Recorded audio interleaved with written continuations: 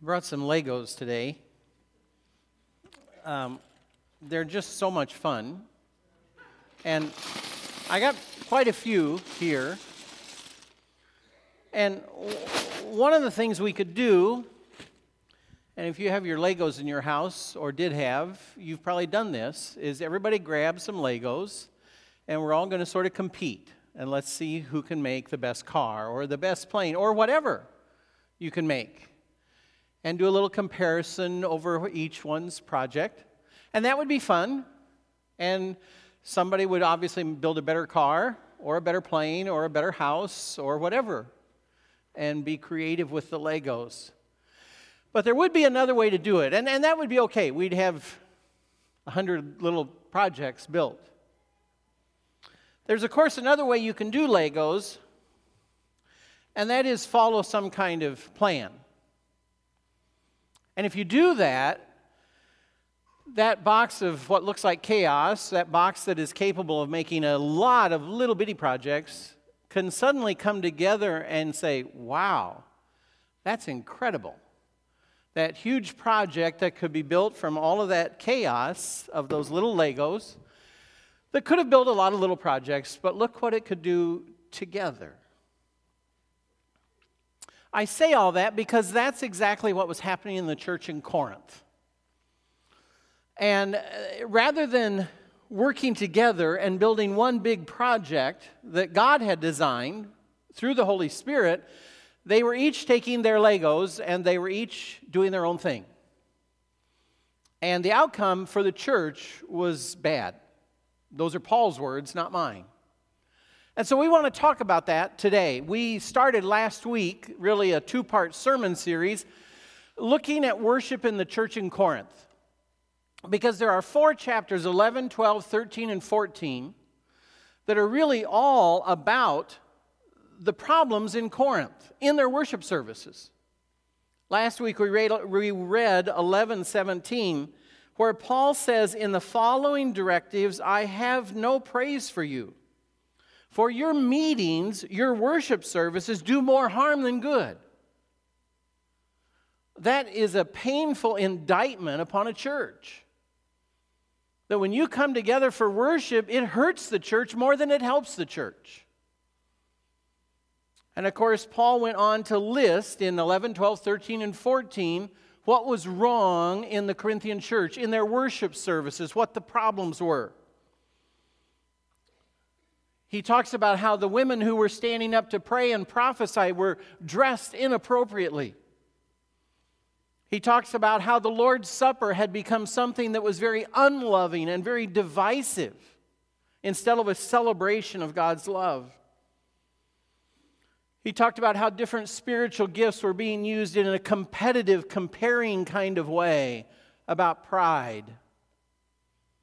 And he talked about how the prophets and the tongue speakers were out of control and causing chaos in the service.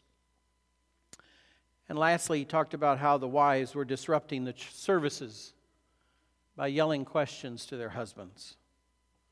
Well, last week, and it's available on the website, you can go back and listen because we looked at half of those problems. And I said last week we would wait till this week to sort of put together the other issues, the other concerns, and those that we've waited on until this week were all around the Holy Spirit and the use of the spiritual gifts in the church in Corinth. And to make sure that we're all on the same page as we go through this, because I know there's a lot of different backgrounds here in the room, church-wise, church tradition-wise, and one of the things that creates is a lot of different views or knowledge about the Holy Spirit. So I want to stop for just a second and review what is the Holy Spirit. What are we talking about? The Holy Spirit is God. There are 3 ways that we relate to God. There are 3 persons that God comes to us as. Father, our Heavenly Father, God the Father, but also Jesus the Son of God. Jesus who came to earth. But the third way that God comes to us is through His Spirit, often called the Holy Spirit, the Spirit of God, this third part of the Trinity. And we are promised that when we become Christians, And this is something that was never offered in the Old Testament, reserved for the New Testament, what God calls His new kingdom. That when we become Christians, when we accept Christ as our Lord, when we make God our God, when we commit to follow Jesus, God comes and takes up residence in us. As the Spirit of God, that Holy Spirit comes and lives in us. Part of God Himself is in us. One of the clearest statements of this is in Acts 2:38. It's on the day of Pentecost, 50 days after Jesus was crucified. And the Holy Spirit comes on the apostles, and amazing things start to happen. Miracles start to happen. Fire is seen, something like fire is seen to sit on their heads. And they're suddenly able to speak in all kinds of languages, so that this diverse crowd in Jerusalem, from all over the Mediterranean, each is hearing somebody speaking in their own language. And Peter stands up, and the first thing he says is, I have bad news for you people. And that is God has sent His Messiah that you've been waiting on hundreds of years. He has sent that Messiah, and that Messiah was named Jesus of Nazareth. And you killed Him. 50 days ago, you crucified Him. And of course, they are convicted at that point and cry out, Peter, what do we do? What do we do to be saved? Because God is going to wipe us off the earth. We've killed the Messiah. And of course, he says, what do? Repent and be baptized, every one of you, in the name of Jesus Christ for the forgiveness of your sins. Be baptized in the name of the one you killed, so you can be forgiven for killing Him. That is God's offer in Christ. But then Peter says a second thing. If you do that, you will receive the gift of the Holy Spirit. This very Spirit you're seeing do amazing things through us, you can have Him too. And that was what God said. He prophesied in the prophet Joel. Peter quoted it in this sermon on Pentecost. The mark of the new kingdom as compared to the Old Testament is that every believer gets God's Spirit in them permanently for their life. That's who this Holy Spirit is. And this Spirit is given to us because we need Him. He's given to us for our benefit, for our advantage. I think one of the verses that had one of the biggest impacts on my life is in John 16, Jesus is talking as He's getting ready to leave earth, go back to heaven. And He says to the disciples, I know you're sad because I've told you I'm going away, but I tell you, I promise you, it is for your advantage that I'm leaving. Because only if I leave is it going to be possible for the third part of God, the Spirit, to come and dwell in you. And when that verse really hit me, that this Jesus who I adore and trust, who has perfect wisdom, He says it's for your advantage to have the Spirit, not me. And I, in a heartbeat, would say, Jesus, I'd take you. I mean, that's just that's my heart. Jesus, if I could have you here. And He says, but in my all-knowing wisdom, I'm telling you, it's better now for you to have the Spirit than me. And that's why I'm going back to heaven. So that's who we're talking about here. This Spirit of God, that if we're a believer, He is in us, whether we know it or not, whether we recognize it or not, whether we sense it or hear it or feel His leading or any of that, He's there. God's Word says so. That's why in 1 Corinthians 12:1, in the middle of this section, Paul says, now about spiritual things, brothers and sisters, I do not want you to be uninformed. Now I realize probably if you're reading a Bible in front of you, it probably says spiritual gifts. But I'd like to challenge that, and because what Paul uses there, he literally just uses spiritual stuff, Spiritual things. It's not just the gifts. It's all of that. It's the Holy Spirit and how the Spirit works. And yes, the gifts and how they work. But Paul says, you guys are struggling in Corinth. And you're divided, and you're fighting with each other, and you're comparing each other, and the gifts are out of control. It's because you don't understand the Holy Spirit and how He works. And you don't understand how to use your spiritual gifts correctly. And he says, I'm writing this to you because I don't want you to remain ignorant about spiritual things and how the Spirit works. It's too important for you, and it's too important for the church. And so that naturally bleeds over into the other topic of these chapters, and that is spiritual gifts. And when we talk about spiritual gifts, what we're talking about is those things which the Spirit enables us to do in some special, good, exceptional way. It may be talents or abilities we already have, and the Spirit adds to them. It may be that the Spirit enables us to do something we didn't do before. We all want this nice, neat list of gifts. But interestingly enough, God doesn't give us that. There are 3 primary books in the New Testament that talk about spiritual gifts right here in 1 Corinthians, and in Romans, and in Ephesians. But there's different lists in each one. I believe that's by God's design. If you put them all together and there's 1 or 2 maybe referenced in the Old Testament and 1 or 2 maybe elsewhere, you probably come up with around 25 different gifts that we find mentioned. But you see, the easiest explanation when I say I don't believe there should be a definite list, I'm going to go back to this. Now, you know Legos make all kinds of kits. If I'm going to build whatever this is, a palace, a grand hotel, I need certain Legos. But if I'm going to build a Star Wars Stormtrooper battleship, I need some different Legos. Well, you know what? The Spirit comes to Andover Christian Church in Minnesota in 2019, and He says, I need these Legos. But if He's working in Liberia, He says, I need these Legos. And if I'm working in South Minneapolis, in the inner city, I need these Legos. And the Spirit says, I know what's needed here, and I've got a design, and that's the gifts that I'm going to give. And that's the people that I'm going to call. The astounding, amazing good news about this, the Bible tells us that every one of us is given gifts if we have the Spirit. Every one of us. They're all different.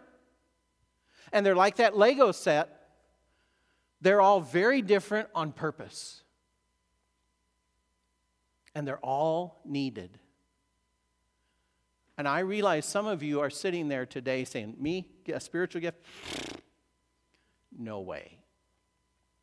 Well, either you're right or the Bible's right, and I'm going with the Bible.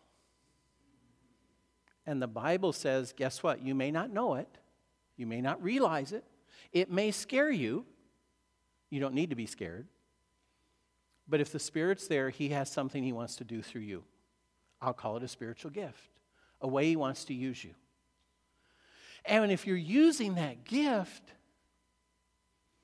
it's not scary. It's like, wow, that was amazing. Or you love to do something and the others look at you doing and say, oh my gosh, how do you do that? And you say, I don't know, it's just easy for me. It's because it's a gift. And the Spirit is helping you do that. Let's read a passage.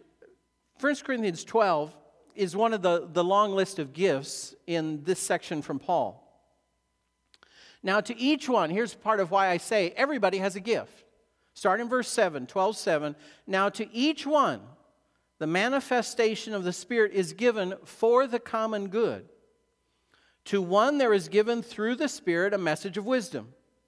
To another, a message of knowledge by means of that same Spirit. To another, faith by the same Spirit. To another, gifts of healing by that one Spirit. To another, miraculous powers. To another, prophecy. To another, distinguishing between spirits. To another, speaking in different kinds of tongues or languages. And to still another, the interpretation of tongues or languages. All these are the work of one and the same Spirit, and He distributes them to each one just as He determines. You see, that's why I held up that Lego box. And that was what Paul wanted them to see, is that gifts are part of the Spirit's plan. The Spirit has a plan for every community of believers, every congregation. And it's to be the Spirit who is leading, giving the gifts, organizing what should be done, how it should be done. All of that, God wants to drive that through the part of God Himself who is here living in us. But the gifts are given for the congregation's good. And that's what Corinth had lost sight of. The gifts are intended, like that Lego project, to fit together, to add to what the others are doing, and to create this wonderful, complete structure that can do exactly what God wants done in that community, inside the church and outside the church. And every one of us is included. All of us. So what was wrong at Corinth? Well, one, the obvious thing we've been talking about, and they were not allowing the Spirit to be in control and direct. They were seeing some gifts as more important, and this is something we have to fight in our churches today. Please hear this, because what they were doing is they were saying those gifts which were sort of more public, more upfront, were viewed as more important. If you spoke in tongues or if you had prophecy, you did that up in front of the church and wow, you're spiritual. And Corinth was buying into that and saying, oh, look at me. I have this gift. I have that gift. And they'd say, oh, you only have that gift? Oh, sorry. And there was comparing going on and saying that some gifts are more important than others. And in our entertainment culture, please hear that is something we must always fight against. Because it's natural that a church falls into that, those people that are up front, that guy who speaks, that guy who leads worship, that Bible teacher that's so great. Well, they're really spiritual or they're really important, and that's not true. They're a gift. But the people who come every Sunday and faithfully fill that communion tray that passed and you never thought about and stay here afterwards and clean it all up, they are just as important to this congregation, just as important to what God wants to do here.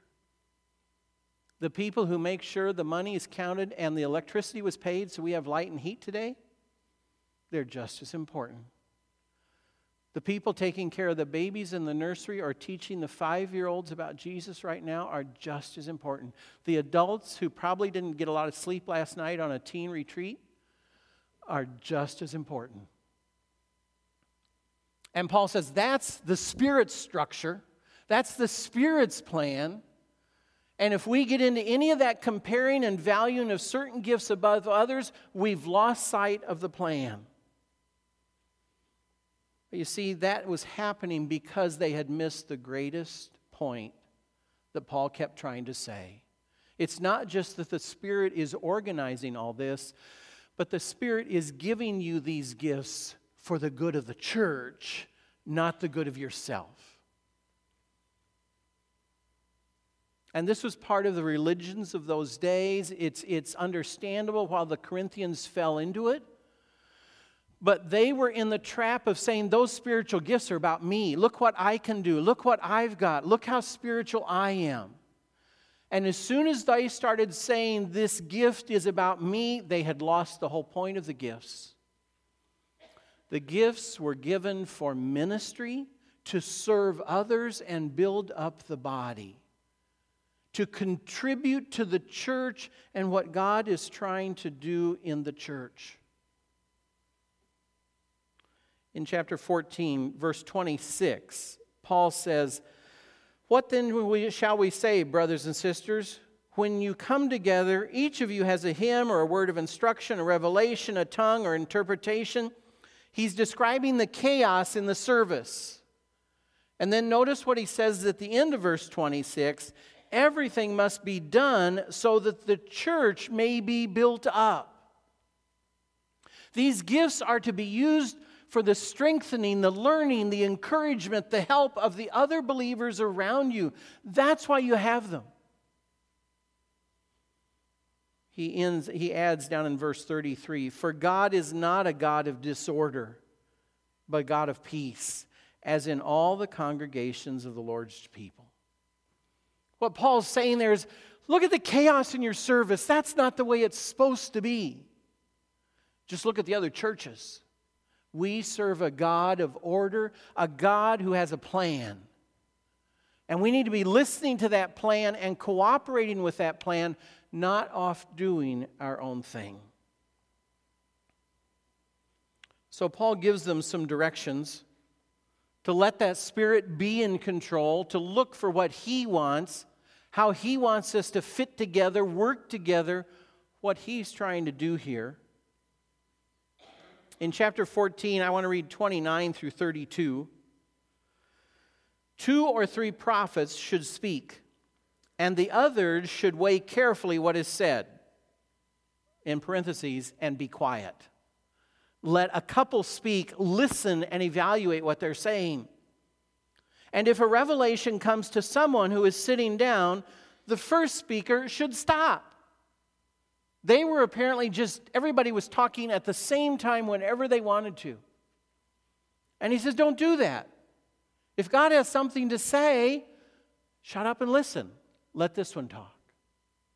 "For you can all prophesy in turn so that everyone may be instructed and encouraged. The spirits of prophets are subject to the control of prophets." Now, I know this is my 2 sermons that are causing the gray hair. Last week I tackled women in the church, which was, for me, harder by far. But and if you're not aware of this, speaking in tongues, prophecy, this type of thing is very controversial. In the 50s and 60s, it split denominations, it split whole churches. They were very controversial. I want to give you a little background so that you understand what was going on in Corinth, because it's different than today. We cannot experience what was going on in Corinth. And here's why. The Corinthian church, we know, was started by Paul himself. He stayed there, I think we said, 1.5 years, teaching this church, and then he's gone. Now, I don't want you to literally do this, but you're left now. Paul is gone. You got some other leaders that he appointed, probably none of which ever saw Jesus himself. Your one eyewitness to Jesus is gone. Now you have to tear your New Testament out of your Bible and throw it away. It hasn't been written yet. So now what do? What's right? What's wrong? How should a church act? How should we be structured? What does God want to do when this certain situation comes up in Corinth? The church had to have guidance from God without the Bible. I mean, they had the Old Testament. And that is the primary reason God was using gifts of prophecy and tongues to speak into situations where they had no guidance from God. And Paul was not a quick Facebook conversation away. You had to have direction. And God knew that. And so God was giving a lot of these kinds of gifts to give direction. Now we have something they didn't have. All of those letters that make up our New Testament were written down and copied and shared among the churches. And we now have 4 biographies of Jesus and what he said and what he taught. And we have all these letters with practical direction for churches that Paul and Peter and John wrote. Now we get into my opinion. It seems like God needs to give some of these miraculous gifts less often because of what we have they did not have. But be that as it may, the issue is God is doing this and directing this for very real purposes. And it's not about anybody's ego or about, look how spiritual I am. It is for ministry to build up the church and to help the church do God's work. And that's what Paul wanted them to understand. And why their services needed to have order and purpose. We don't have time to read it today. But he says in these chapters that think about this. You need to understand that people are going to walk in off the street and be visiting your services, and in such chaos, they don't even understand what's going on or what's being said. How can that help them? And you need to focus on those kinds of gifts that allow everyone to understand and everyone to know what's being said so that God can be glorified. And he really challenged all of these people who were using their gifts for themselves. And he challenges them that any gifts are more important than others. Because he said, in fact, some of the more private gifts, the less visible gifts, the gifts that maybe nobody sees, are actually some of the most important gifts. So don't do any comparing of one gift being more important than another. It's in the middle of all of this, and this is what we so often miss when we pluck out 1 Corinthians 13 for a wedding sermon. And I do that. I confess, I do that. But I want to put the love chapter back in context.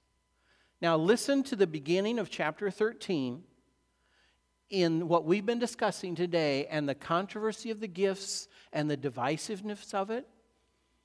And you're going to see all these gifts pop out of this chapter.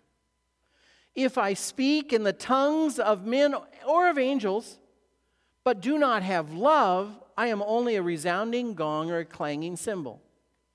If I have the gift of prophecy, and I can fathom all mysteries, and I have all knowledge, and if I have a faith that can move mountains, but do not have love, I am nothing. If I give all I possess to the poor and give over my body to hardship that I may boast, but do not have love, I gain nothing. Look at all the gifts that Paul lists in those first few verses.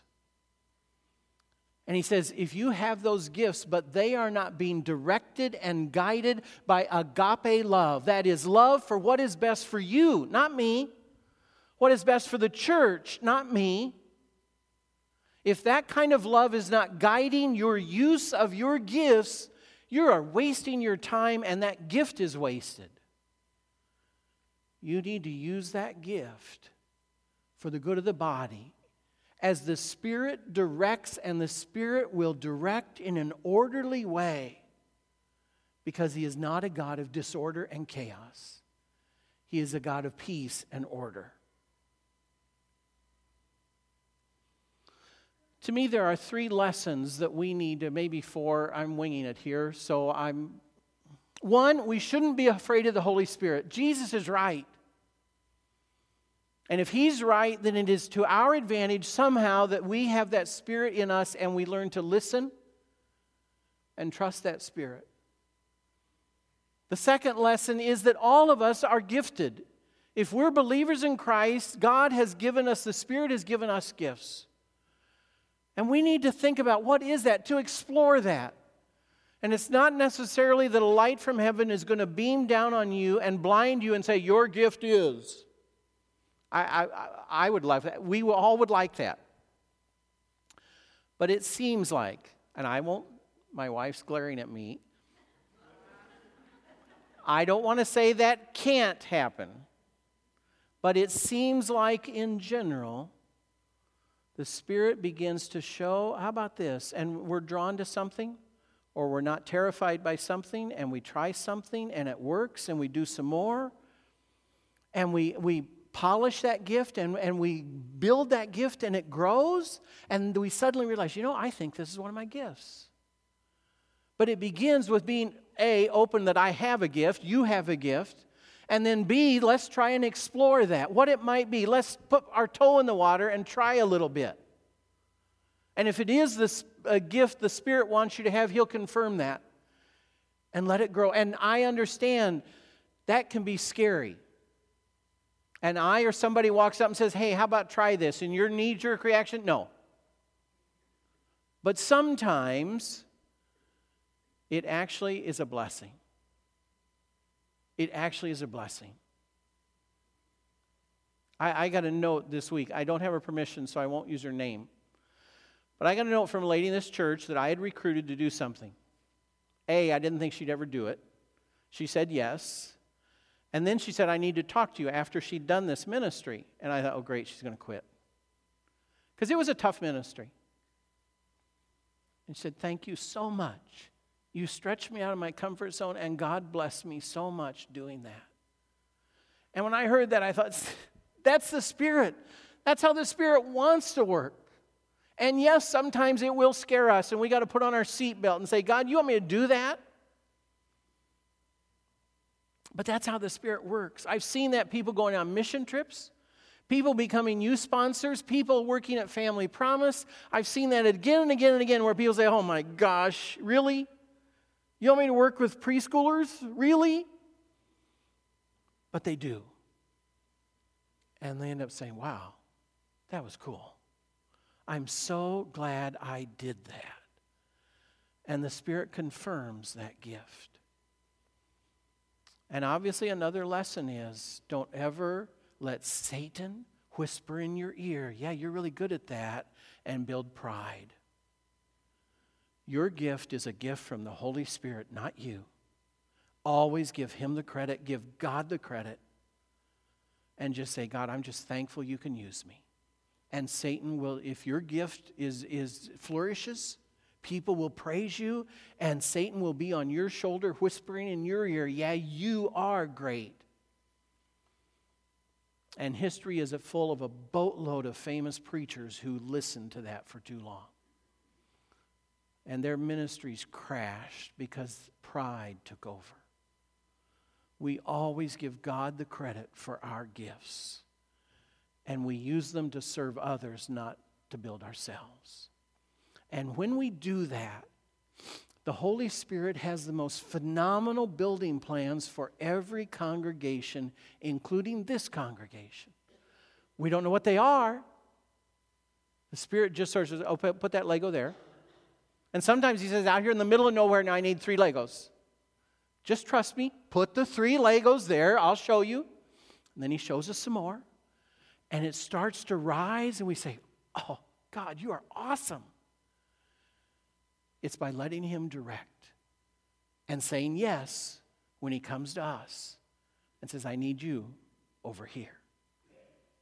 That would be my challenge for you. Are you willing to say that to God if He says, I need you over here with the gift I've given you, even though you may not know you have it? Let's pray. Father, thank you.